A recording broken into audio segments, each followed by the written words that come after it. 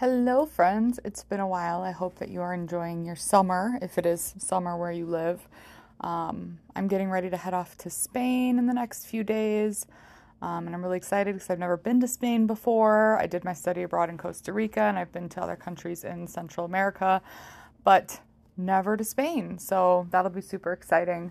But I was sitting here thinking about packing, let's be honest, avoiding packing, and I just thought, I don't have any insightful, helpful, deep, knowledgeable things to share with you today, but I was thinking about my students and how funny they are sometimes, and I wanted to share about my tradition called the quote board. Pretty self-explanatory, but basically over COVID, it started in the first year when we came back to school with COVID, and like half of us were like online, or we had like half classes and half were online, half were in school and all that. I started a quote board because it was like the only thing that kept us sane was to laugh and make fun of each other. And so that year it took up both of the whiteboards in my classroom because I was never using the whiteboards. I was only using like all the screens and the computers. But the last 2 years I've been able to maintain the quote board. I never start it. I never force it. And the way it starts is if someone says something really ridiculous in class, and they can't say something on purpose trying to get on the quote board. So I figured if you have a few minutes to just listen to these funny student quotes, I teach 5th through 8th graders. The majority of the quotes, I believe, are from the 6th and 8th graders. There's a few 7th on there, and I think maybe 1 or 2 5th graders that made the cut this year. But the kids are always like, I'm the first 5th grader to make it on the quote board this year, or I'm the only 6th grader up there. Like, it's something that's like they're proud of. So obviously, if you decide to implement something like this, make sure you know your students and whether or not they think it would be funny if you lightly poke fun at them all year. But it's something that the kids, when they come into my classroom, especially the 5th graders, so I only see them twice a week, they look at the quote board. They're looking to find, is there anything new on the quote board? And then they'll ask about it, and then I'll get a chance to tell them about the funny thing that happened. And it really builds a lot of community and a community across my classes. So it's just been super fun, totally unrelated to Spanish, but I've really enjoyed it, and I don't force it. This year was probably the least amount of quotes I put up there, but I also feel like I had a really hard year, which would make a lot of sense as to why there weren't so many things available. So, all right, let's dive into this year's quote board. All right, so the very first quote that made it up onto the quote board, picture this. I have 8th graders in my classroom after school, and they are waiting to either be picked up by their parents or waiting for their bus to get to school. They stay in our rooms until their rides are here. It's part of our dismissal process because we don't have sidewalks. We're not a neighborhood school, so we can't just be like, bye. So one of my students didn't know how to do burpees. So we were teaching him how to do burpees, and as he's doing burpees and jumps up into the air, he says, "Oh, my legs fell apart." Again, who would have thought that happened? Another student came in with like wanting to talk to me about something, and my favorite is like when they have these one-liners and they have no idea what they mean, or they say them just a little bit wrong. So this 8th grader comes into my room and he goes, "Hey, Miss Leppert, I have a tooth to pick with you." Instead of a bone to pick with you. That was pretty funny. Another student towards the end of the year, they were waiting in line for dismissal. And like, it's so funny because they think that we can't hear them, or just because we're not paying attention to them means we're not listening to them, when I'm always listening unless I don't want to. And the one girl is like, she said something, and then another girl said something, and then the one girl's like, "Pardon my French." Wait, what does pardon my French mean? That's a saying, right? Like, they're having this whole conversation. So I was like, I should probably, jump in here because I can help them. And I was like, "Yeah, that means you're swearing." And she was like, she turned bright red, got super embarrassed. And I was like, no, I'm not worried. I was listening. I know you're not swearing, but like, she had no idea what it was. Another one, a bunch of these are from my 8th graders. And one of them said, "I want to smell your feet," to another one, a boy. Another 8th grade quote. We were in class and I think we were maybe talking about likes or favorite animals or favorite something. And now this is literally just about monkeys, okay? So don't take it in a different way. But one of the 8th graders said, you know that liking monkeys is like liking a less evolved version of yourself. And the other 8th grader responded with, it's like liking your child. Another 8th grader, this one was during dismissal, just all of a sudden blurted out, I love juicy farts. I put them in jars and take them home. I have no answers for that. Another time I was doing a picture talk in class with pictures from the La Casa de la Dentista graphic novel, and I asked, in Spanish, I asked, like, what's she looking at? And one of my students responded and said, the moon?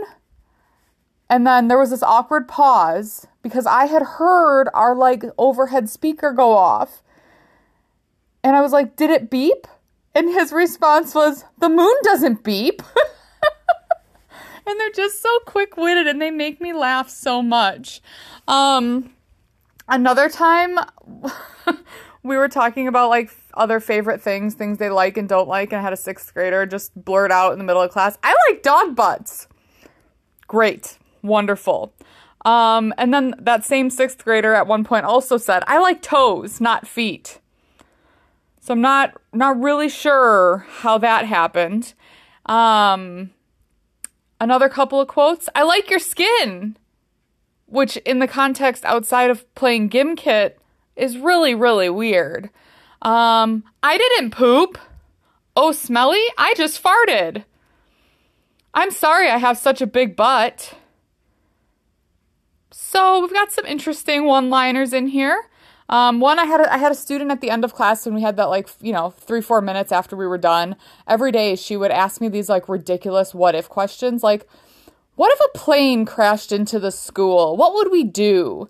And, my response to her, I go very dramatic into the, like, depths of it is, like, well, we'd probably be dead. And she's like, okay, well, what if the plane crashed into the school, but none of us died, but, like, passengers were, like, hanging out of the plane? Like, she gets real graphic or whatever. So eventually, because she did this so often, every time she would raise her hand, I would go, oh dear.